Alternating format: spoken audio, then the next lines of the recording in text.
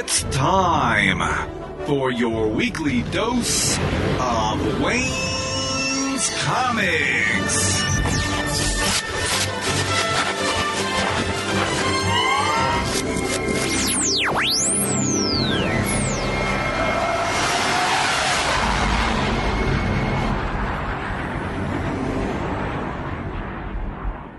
Welcome to episode 490 of the Wayne's Comics Podcast. Thanks so much for listening. As much as I like talking with accomplished comics creators, every once in a while it's great to talk with an up-and-coming creator. And that's what happens this week. I talk with Winston Gambro from Rex Radley Boy Adventurer. It's a self-published book that has lots of fun and lots of adventure in it. We talk about how the book came to be, he's got 2 of them so far, as well as what else Winston is working on, including a webcomic, and we look into the future for Mr. Gambro as well. So there's many good things that Winston has to say. There's a lot to get to in this episode, so let's get on with the show.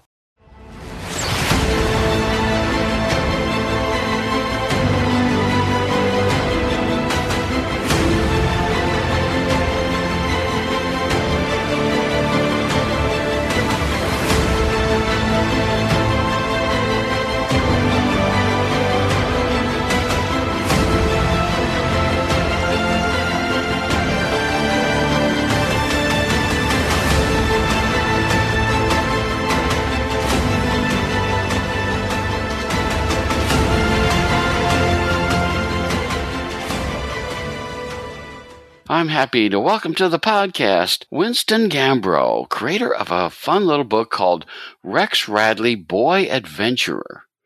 How you doing, Winston? I'm doing great. Thanks so much for having me on the show. It's good to talk with you. Why don't we talk about, because your timing couldn't be better as far as like YA books go, young adult type stuff. And that's what I think this book is a perfect fit for. Why don't you tell people what the book is about? Sure thing. Rex Radley is a comic series inspired by everything I would have wanted to read as a kid. So it's a young boy adventurer whose parents get a divorce while he's very young, and that splits his life into 2 radically different adventures. One takes place deep in the Amazon jungle fighting dinosaur people like you might see on the Ninja Turtles or the Mighty Ducks animated series. And the other takes place in a sea lab under the sea of Japan, where him and his family use a giant robot to fight monsters. Okay, cool. Now, where'd the idea come from? I had a table at a convention, and at the time I didn't have any books that were for kids, and a kid walked by and kind of looked through my stuff, but walked away, and I was just like, I wish I had something for him. It's the exact kind of comic I would have wanted to read as a kid. I wish I could just kind of share my joy and love of comic books and adventure Johnny Quest style stuff. Mm-hmm. That's what exactly the 2 words I was going to use was Johnny Quest. Very much like that. Let's start off with the thing I'm always curious about. He's a person of color, which is an interesting choice because not many young adult books, or even younger than that, seem to have people of color, although I seem to notice a lot more female leads. So I was just sort of curious, why make him a person of color? Really just, why not? Like, especially in the way of the world, like, comics are getting more diverse for the better, and I want to be part of that. I'd like to represent people that haven't been represented nearly as much. I'm a white dude, a straight white dude, and I have been spoiled with protagonists that look a lot like me. And I think it's time to repay the favor at least a little bit. Mm-hmm. And I noticed the mother and father, you mentioned that they have different locations that they protect, and a lot of it has to do with their background.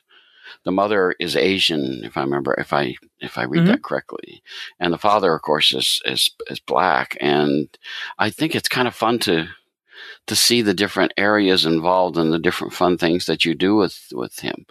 So I'm just kind of curious as to, is he based on anybody you know? Not really. Just kind of the kid. Was it the kid trope? Like someone young and enthusiastic that the person reading it can see themselves as. Mm-hmm. Very cool. Very cool. Now, you have 2 books that you let me see that are out, and each one has 4 stories in it.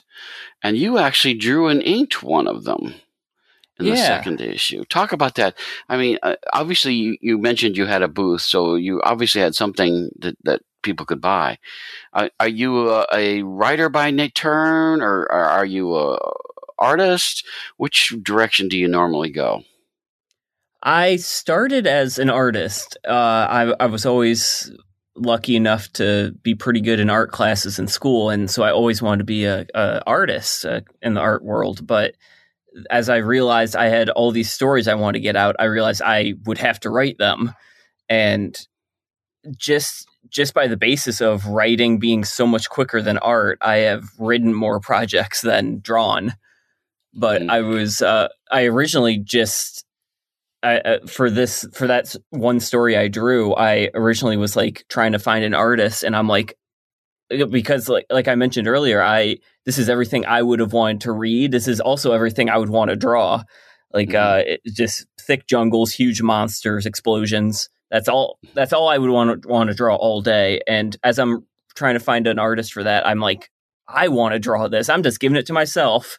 Mm-hmm.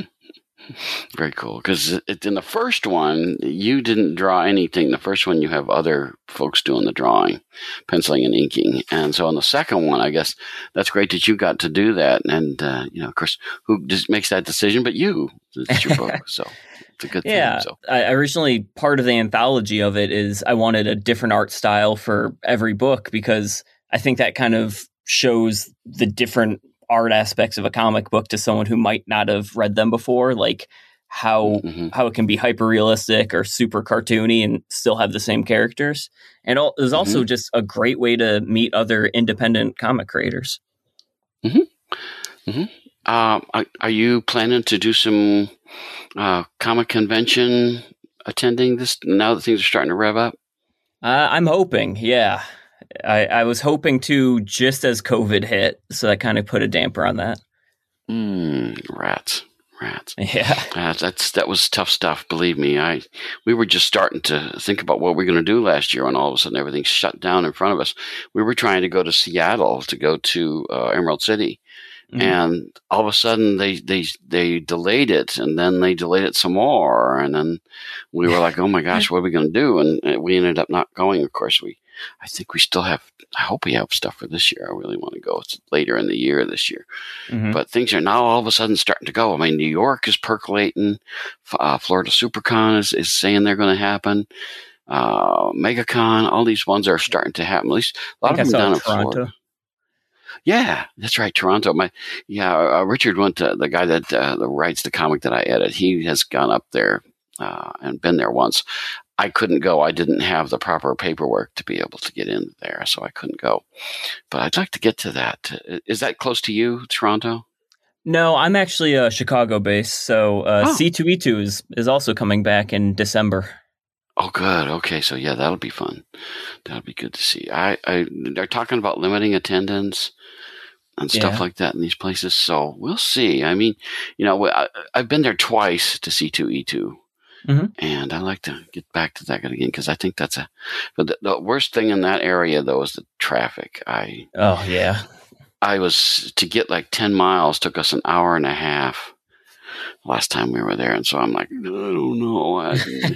I'd rather take if they have any kind of subway. I think a subway would be better, but I don't think you guys have any of that up there. So I don't think anything that goes straight to McCormick. You can get a train to the city and then Uber or whatever, but and they have shuttles. Yeah. That's the best way to do it. I think to me. But anyway, okay, let's get to the first book. Looks like this was copyrighted in 2019, so now that's 2 years ago. Oh, wow. Time's flying. I was going to say, it probably seems like it was yesterday. Yes. The way it goes. But like I said, you had 4 stories in each one. I love the titles. The first one's called Turtle Trouble. Always avoid alliteration. My teacher used to tell me. And then you got the Diabolical Dangers of Dinosaur Island. Then the fun play. They had the fun play on Home Alone Invasion, the movie could have been called that, in fact. Oh yeah. And Hot Potato Handoff. So all kinds of fun. Talk about putting the first one together, because I bet the second one was a very different process after you did the first. Talk about that when like recruiting artists, getting it. Is it self-published, by the way? It is. Okay. Yeah, it was successfully kickstarted back in 2019. Oh, good. Very good. Yeah. So did you pick artists that you knew from conventions? Did you find them online? How did you do that? I used, I believe I used digital webbing at the time. Are you familiar with it? Somewhat. Why don't you explain in case somebody doesn't know? The reason why I ask these things is because sometimes there are people who are interested in doing their own comics. And I think sometimes if they can learn from people who got it done and made it happen, I think that's a wise thing to do. So talk about that. What is that? Oh, terrific. Yeah, I can talk about comic creation and like the early tips I wish I had all day. So digital webbing is a comic forum that it's a little intimidating off the bat because the format is very much still in the 90s for some reason, but it's incredibly active. And all you do is just posts that you're looking for an artist, and you will get your inbox flooded with quality content after quality content. I've met so many awesome artists through it, including Michael Lee Harris, who is drawing my webtoon currently.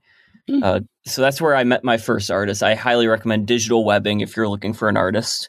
Is that a website? Yes. The actual name is digitalwebbing.com, and that'll take you right to the forums. Gotcha. It was for the Invincible fans. I believe that's where Robert Kirkman found Ryan Otley. Really? Wow. Yeah. Very cool. So you found all of them there or some of them there? How did you do that? So yeah, that was the first artist, I believe. And then from there, launching at the time was Stephanie Cook, who's a very, very skilled editor and just all over comic Twitter for being great. She had just established this creative resource where you just fill out a Google form, put in what you're looking for, artist, writer, inker, blah, blah, blah. And she would link you up with any number of people that were on the other end. And that's where I met, I believe, the other half of my team. Mm-hmm. Cool. Very great, because one of the things I noticed about your writing and stuff is that you get the punctuation right. And let me tell you, I always tell the thing that there's a difference between let's eat, grandpa, and let's eat, grandpa. Which not everybody gets, I'm sad to say. But the thing is, and like with ellipses and stuff like that, if you have an ellipsis somewhere, it's got to end somewhere. Mm-hmm. And not everybody gets that either. And I'm always going, no. Somebody asked me to proofread one of their books, and I wrote like pages. I said, so you can't start an ellipsis and not have it end someplace unless you're like interrupted or something. Okay, so I did all those kinds of things. So but you got all this stuff down really well. I think that's excellent. I see the reason why I emphasize that is because everybody's looking for an excuse to stop reading your book. Mm-hmm. And if you give them too many roadblocks, they will stop and they will say, well, I'm not going to get through that, so I may as well go to do something else. So I think I want to congratulate you on doing that and making sure you've got things well done and make it so that people understand what they're reading. So that's really great and very well done, Winston. Well, thank you. I guess I'll chalk that all up to all the essays I had to write in college. So you're an editor. I have a grammar question. I think it's all down to preference. Mm-hmm. If an ellipsis is within a sentence, let's say Batman has a word balloon that says, but he didn't die, ... he was murdered. Now, do you put a space after the ... I do. Me too. And I have seen like AAA title Batman. I believe Tom King, who I love, no space after it, and it angers me to no end. Mm-hmm. Mm-hmm. Yeah, well, a lot of people ask, this is inside baseball stuff, but I think it's important for people to know. If you have a series of objects, do you put a comma before and or not? What do you do? I do, just to be safe. You very well done, because I see the thing of it is if you don't do that and you've got multiple objects that are like so and so and so and so, and then you got another and so and so, people get confused. I would say just put commas all the way through so everybody knows exactly what it is you're saying. So I think that's good too. Anyway, enough of the grammar stuff. People get mad at me for you talk too much about grammar. Well, I said, if people got it right, I wouldn't talk about it. But that's the thing about it. So anyway, let's talk about the in the first issue. We'll start there and then we'll move on to the second issue. Okay. The Turtle Trouble. Talk about that one. Of course, the Teenage Turtles and stuff like that. Whenever you deal with something that's turtle or turtle related, it's going to get people's attention. So, and you have a big turtle-like creature in there. Where did the concept come for Turtle Trouble? So off the bat, I knew I wanted to have a giant monster fighting a giant robot because that's what I would have wanted to read. And I rather than just a simple punch laser explosion, I want an interesting way to get rid of it. So I thought catapults, or more like teeter-totters, are a funny way, a cartoony way to get rid of a monster. Mm-hmm. And what would be the biggest teeter-totter imaginable for a giant monster? So I found out there are these giant solar panels in Japan, like the size of a small town.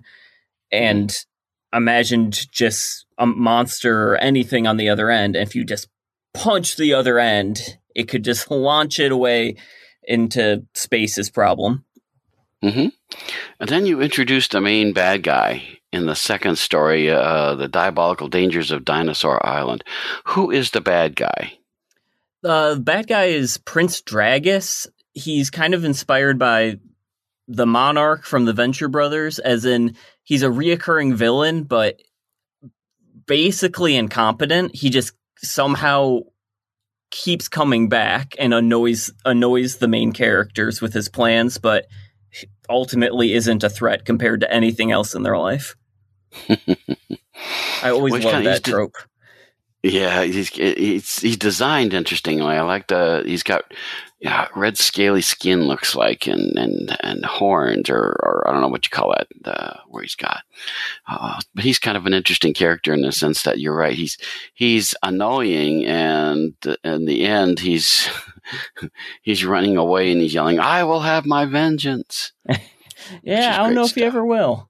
Yeah, a big thing in writing kids books is something I never really thought about is you can't have them in like a crazy amount of danger. Mm-hmm. Like I don't know, I take that back, but you can't have them if you want to secure that E rating, that Disney approval. You can't have them disposing of the enemies in super violent ways, like one of my favorite shows, Gravity Falls, which is about these kids living in a weird town where weird stuff happens. Mm-hmm. They have to solve all these problems with their brains rather than ever picking up a gun or a knife because it was on Disney Channel. Mm-hmm. Great. Now, that's the story where I first noticed a supporting character by the name of Tharga. And Tharga is a woman, which I find interesting. Normally, characters like this, now that she's described as a cave woman from another dimension. And she is his personal bodyguard for Rex. And I get a kick because usually those are guys. And I thought it was interesting that you chose a woman for that, a cave woman. And she is the one, she does not mind using her fists and clubs and whatever she has. Of course, she carries mountains of things around first time I really see her in that second story, she's carrying a whole bunch of suitcases. Yeah, she was kind of inspired by like Thundar the Barbarian or the Herculoids. I love Herculoids. I am a huge fan of just the space barbarian trope like that. And so that's where that came from. And then as for why she's a woman, it's kind of an interesting way to break up that barbarian trope and just make a unique looking character. She's really interesting. Of course, you've got to be real careful how you portray her. And stuff like that. The female anatomy, especially if you're talking to young adults and younger kids and stuff, you got to be, you got to be very judicious on how you show things. Yeah, but you do a good job with that. I think she actually she's got a skin that she has on top of her that covers everything appropriately. Did she make that skin? Is that what happened? Have you thought of that? It's implied, like in there's a flashback panel where she's eating a leg of a saber-toothed tiger. So that, she uses every part of the saber-toothed tiger. She eats it, skins it. And then the next story, you deal with one of my very favorite stories. And Batman had the fox, the shark, and the vulture. I just watched that episode. Oh yeah, the terrible trio. Now, interesting thing was that was actually in a comic before they did it on there. Yeah, after I watched that episode, I'm like, they can't have made this up for the show. So I Googled it and found the Golden Age variant of it. Is that what you're going for? Yeah, that's the one, because that was quite a fun story. And of course, in your book, you have what's called the Fox Society. And they all go around wearing masks, much like the terrible trio does and stuff. It's fun that you vary between the father and the mother as to who Rex is actually working with. And of course, luckily he's there when bad things happen, which is always good. So talk about the Fox Society. Obviously they're in, it's Japan, right? Yeah, this is this story takes place in their C Lab base, kind of like C Lab 2021. And I've really always loved that environment and wanted a story set there. So I thought, why not have people invade it? And another trope I just absolutely love is the supervillain organizations. So in Mark Waid's Daredevil arc, I don't know if you're familiar, but there's a part where Daredevil gets some very cool MacGuffin that every villain on Earth wants. So there's like 4 evil organizations from every corner of the Marvel universe, and they all have secret meetings on how to deal with Daredevil, and they show up in these ridiculous outfits. One's a beekeeper, one's Hydra, one is I think the Zodiac, and all their costumes look ridiculous, and so I just want to make my own. And the simplest way to make a cool costume is take a person in a suit and give them a cool mask. Very cool. Very cool. And of course, a lot of this stuff happens while the mother's out, and she comes back and she asks the great question. She says, "How was your first time home alone?" An allusion to the series of movies, which is really good. I won't spoil it, but there's a wonderful last panel. That's a lot of fun there too. And I think that's a great ending. Oh, thank you. Glad you like that. Endings are the hardest part for these, because they're just 5-page short stories, and it is hard to wrap them up in a good way. And I don't want all of them, or very few of them, to just all end with "and the good guys win." Bye. Yeah. Anybody who listens to this podcast knows that I rage about the House of Ideas and how they wrap up their miniseries, and it's usually not well. I get to the end of a miniseries, and they've already got the next miniseries coming, and they're hyping that, and so the end kind of goes blug, blug, and then the next one takes over. And I'm always kind of frustrated because stories should end. They always talk about stories having a beginning, middle, and end, and not many people understand it like you do. Because I like I said, sometimes it's just sort of, oh well, goodbye. Kind of stuff. And I like the way that you do all the stories have a really good punch to an end, something that makes it fun to read, and that accomplishes a couple of things. It makes it a very obvious ending, and it also makes it clearly something fun to read. So I have to congratulate you on that. I think that's wonderful. Oh, well, thank you very much. And yeah, I think if I'm understanding you correct, I feel the same way. Are you talking like a less monthly big two comics and more like kind of mini series? Yeah, events, certain events that never end. Well, they sort of kind of end, and then the next one picks up right away. And, when everybody's getting less enthusiastic as this has gone on, and kind of people are going, I think this has gone on too long, suddenly another one comes up and takes our attention away from the fact that the other one is kind of dribbling to an end. And I always rage about that on here because I want people, tell a story, tell a good story, Yeah. And I don't think that people do that. I'm glad that you do that. That even in 4 short stories, I think you do a better job of ending than certain companies do, shall we say? Yeah, that's a good way to say it. I the more I've read comics, over the past couple of years, I've really just devoured them more than ever, and I've started to realize I'm more into the medium of it, the artistry of it. Like my favorite book on the shelves right now is Strange Adventures, and I had never really heard of Adam Strange before, and it's less a showcase of, this book happens to have Batman in it, you should buy it because Batman shows up, and more of a look at these 3 brilliant creators at the tip top of their game, just showing how well you can tell a story in this medium. Mm-hmm. I think that got nominated for an Eisner. I was just reading. Yeah, it did. Good for them. Good. Hope they get it. I was personally snubbed, but next year it's cool. Your time will come. Just be patient and keep up with the work. I like the last story, too, because I want to move on to the other one. The other one, that's Hot Potato Handoff, which I love the name of. And that's, again, your lady Barbarian gets a lot to do in that one. The ending, again, is really cool. It ends very, very well, and I will not spoil it, but it's a lot of fun. I love the Father's, by the way, the Father's Great Caesar's Ghost.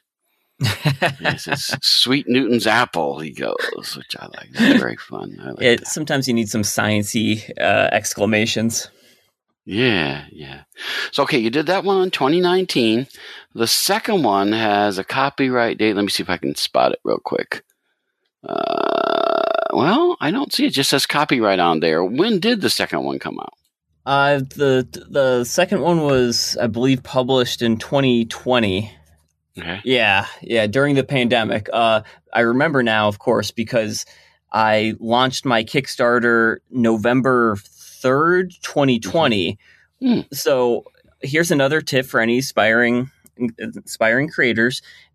Kickstarters are great way to make money, but do some research, see if there are any major events happening within the same week of your Kickstarter, pandemics, elections, anything that will take attention away from your Kickstarter. Don't do it then. Mm-hmm. Unfortunately, you probably learned that the hard way. Yes. So now I know not to do it. Because it's the truth. There are a lot of people. You'll notice that there's not a lot of Kickstarters happen during December because people are doing holiday spending and stuff like that, which is funny to me. That's the perfect time to fulfill stuff. People buy ahead of time to make sure that they get their fulfillment in time for the holidays. I would say is the way to do it. My initial plan for November, like my big pitch was, how about you get someone in your life a Christmas gift, a kid, and I thought that was a good idea, but I should have factored in everything else. Well, unfortunately, sometimes we learn things the hard way, the real way, and it looks good. But the book turned out real well, though, I have to say. Thank you.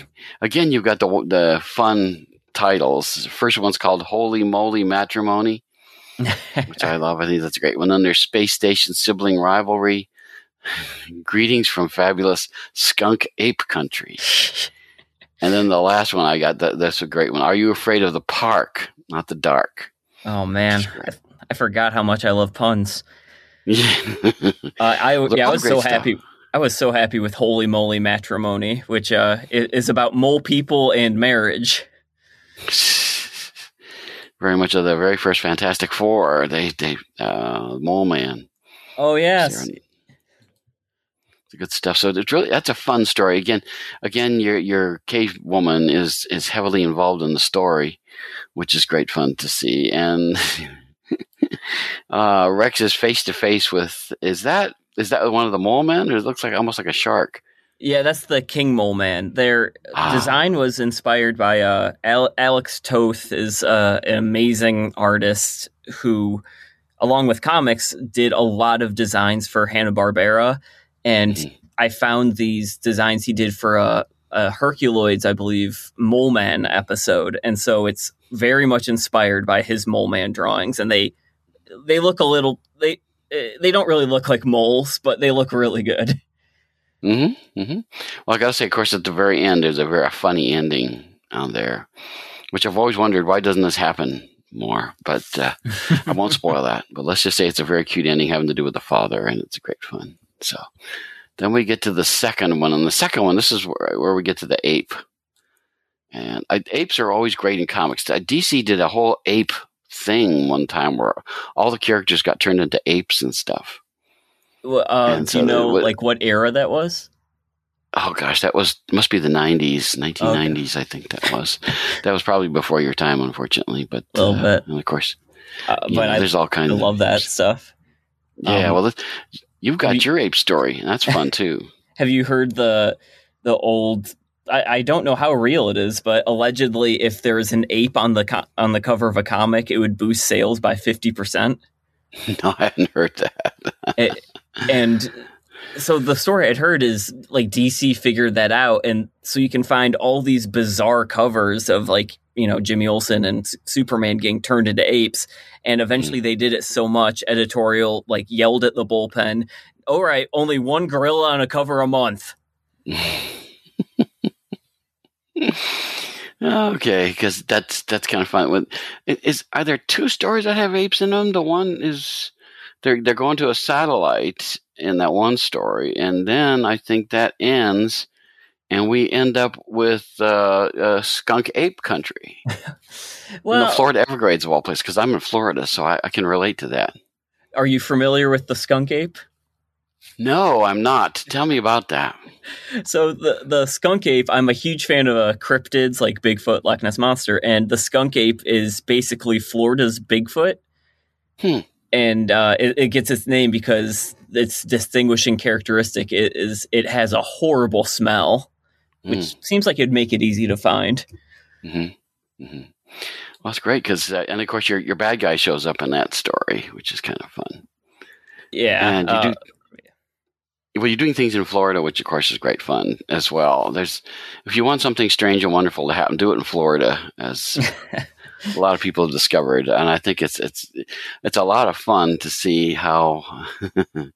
and when you end, you call it the stinking end, which is fun. So there's a great thing about that. More than that we won't say, but with all kinds of great stuff going on in that one. That is a great story. Then we get to the final one. Are You Afraid of the Park? Which is a lot of fun. It looks like it's a shut down amusement park. And he runs into a character. Were you trying to? Are you thinking about spinning her off? Because Jessica Keene, girl detective, shows up in the middle. Mm-hmm. Is she another character you wanted to write stories about? So Jessica Keene is kind of like the boy adventurer trope. She is the girl detective trope, kind of to mirror him. And if the fancy strikes me, it'd be cool to give her a spinoff. But right now, I just thought it'd be fun to play with that. Give him a person his own age to interact with who's had a similar bizarre life, and very much named after the creator of Nancy Drew. Oh, very cool. I didn't realize that. That's great. It's great stuff. And all kinds of, it looks like the mom's involved in that one in particular, and all kinds of wonderful things. Yeah, it's great to see people, especially that age, interact with their own age. So I think that's a great idea. And yeah, it's a lot of this one was very much inspired by Scooby-Doo. Just a lot of running away from monsters in a weird place that kids and hippies should not be in. They didn't say anywhere I would have gotten away with it except for you meddling kids. I don't see that in the story. I think Hanna-Barbera owns the rights to that. Oh, do they now? Okay, well, then you won't see that then. It's almost as bad as Disney. If you want to do something and have the lawyers knocking on your door, there's a wonderful thing about this, how to draw a mouse. And it shows you start drawing the ears and you start doing this and you start to make it look like Mickey Mouse. And all of a sudden you hear a knock at the door and it's the lawyers and it says, how to draw a cat. So I get a kick out of that. So that's kind of fun. So, well, okay, so you've had one in 2019 and one in 2020, this being 2021. Are you working on another one? I'm a little sadly too busy. I definitely have plans for 3, but I have not had the opportunity. I'm currently drawing a project, a medieval comic for another writer, and I'm currently writing a webtoon for a different artist. So I am pulled in every direction. Wow. So what's the webtoon about? The webtoon is called Gumshoe City. It is a cartoony world where every resident is a detective. Some might be based on famous ones, but the main characters are all my own creation. And each volume is a new detective with their own specialty. Volume 1 is about a beef specialist named Meatball Matthews who finds his best friend's body and has to prove who killed them and why.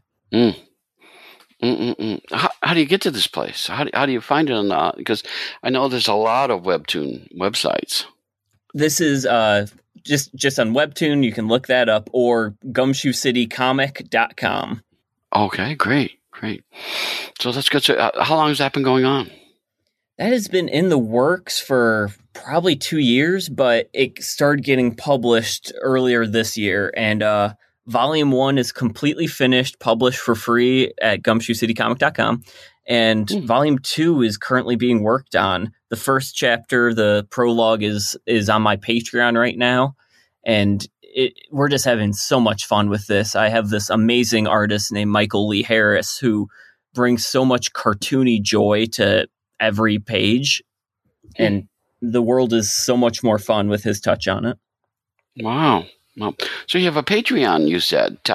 What's it under? How do you find it? Patreon.com/Winston Gambro. I post process photos, extras, sneak previews. I recently just did what is your detective name? Whereas you take the first letter of your first name and it gives you a cool noir tough guy name. And then what's the last letter of your last name? And it's the last name of a famous fictional detective. So I'm Scent Guster. And I believe you would be, I can look that up in a second. Okay. Yeah. Last name is Hall. So thank you. Yeah. This fills my time on Facebook sometimes. All right. You are, because we share the W, you are Scent and your last name is Castle. Ah, okay. Very good. Very good. Oh, so you said that, are they in print or are they downloadable like as PDF files?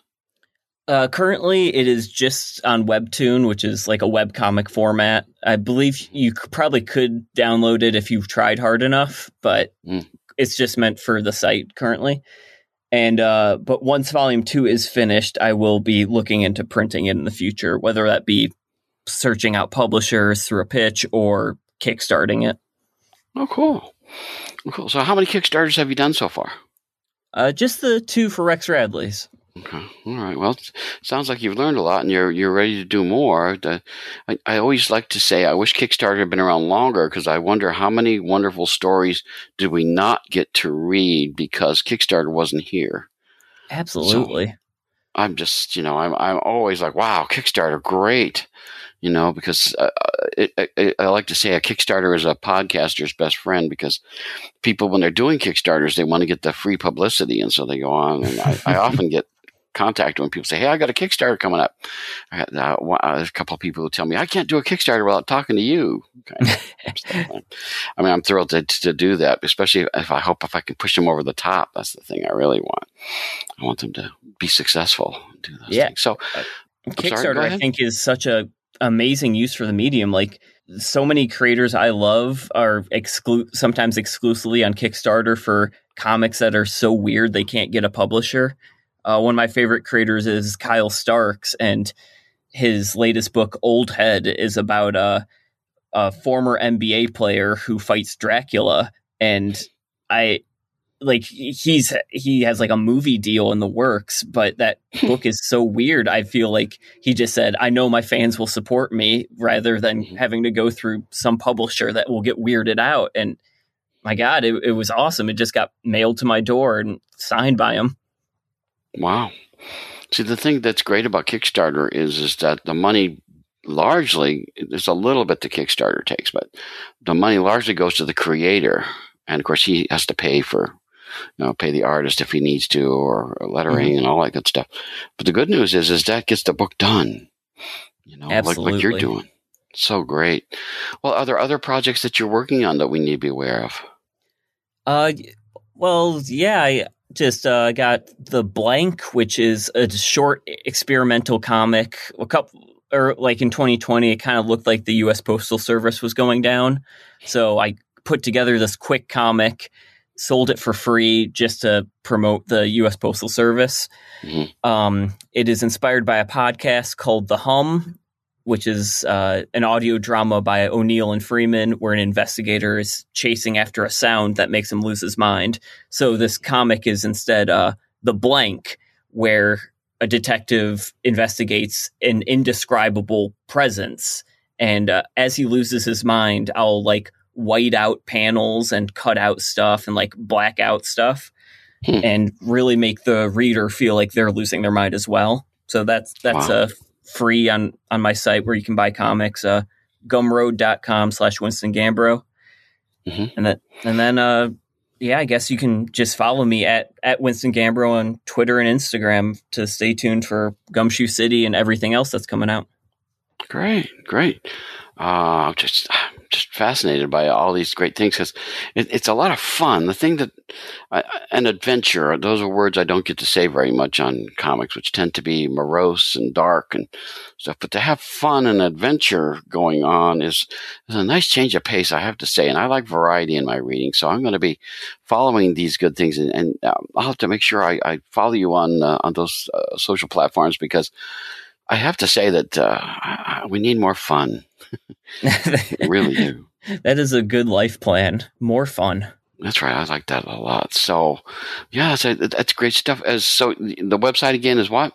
To buy all my books is gumroad.com/Winston Gambro. Okay. And that's good. I'm at Winston Gambro on all social media. Patreon.com/Winston Gambro if you'd like a sneak preview of everything I'm doing. Cool. Because I've started signing up for Patreons. I'll have to look and see what my budget allows me to do. See if I can then jump on and do that. So those are all good things. So, man, I really enjoy the work that you're doing. And I'm glad that you can do all kinds of different aspects, writing and art and telling different kinds of stories, very creative and very fun aspects to it. Oh, Winston. Thank you so much. I really think that it's just great stuff. I love to see people doing these kinds of things, and you're right. Sometimes some of the major companies may not want to do these kinds of things. Have you ever thought about printing these and selling these as young adult books, the Rex Radley stuff? I would love to do that. I just don't know how. Okay, well, maybe that's something I have to look into, because I don't know if you've gone to Target stores and stuff like that, because these days you'll find great big sections of young adult books, and Dog Man is the big one. Dog Man and what's it's like the smiley face with the braces. Yeah, I don't remember the name of that one, but see, things like that, I would think Rex Radley would fit right in there with all that. So I would. Well, we might want to look into that, because that might be something that would be helpful for you. Yeah, to do that, because I think kids would like it, especially a guy of color, and all kinds of fun things going on with it. I think it would be good. Well, like I say, Winston, is keep going. When you've got a Kickstarter coming down the pike, let me know, and we'll do this again, and we'll talk some more about and we'll promote your good stuff again. I think that would be fun to do. And again, it's called Rex Radley, Boy Adventurer, And what was the name of the webtoon again? Gumshoe City. Yeah, I love the concept of that one. Thank you. I'm a big crime drama fan. Oh, so awesome. I'll go track those down because I need to read that. That sounds like fun. So, well, Winston, like I say, keep it up. Keep doing this stuff. And, I hope people follow you and get to support you and do things like that and just make more of your things happen. Because what I've read so far is a lot of fun, a lot of adventure, and that always gets my attention. Awesome. Thank you so much for having me on the show. I had such an amazing time. People need dramatic examples to shake them out of apathy, and I can't do that as Bruce Wayne. As a man, I'm flesh and blood. I can be ignored, I can be destroyed, but as a symbol. Get the latest from the comics universe. News, interviews, previews, and reviews. Listen to the weekly Wayne's Comics podcast so you can keep reading your comics.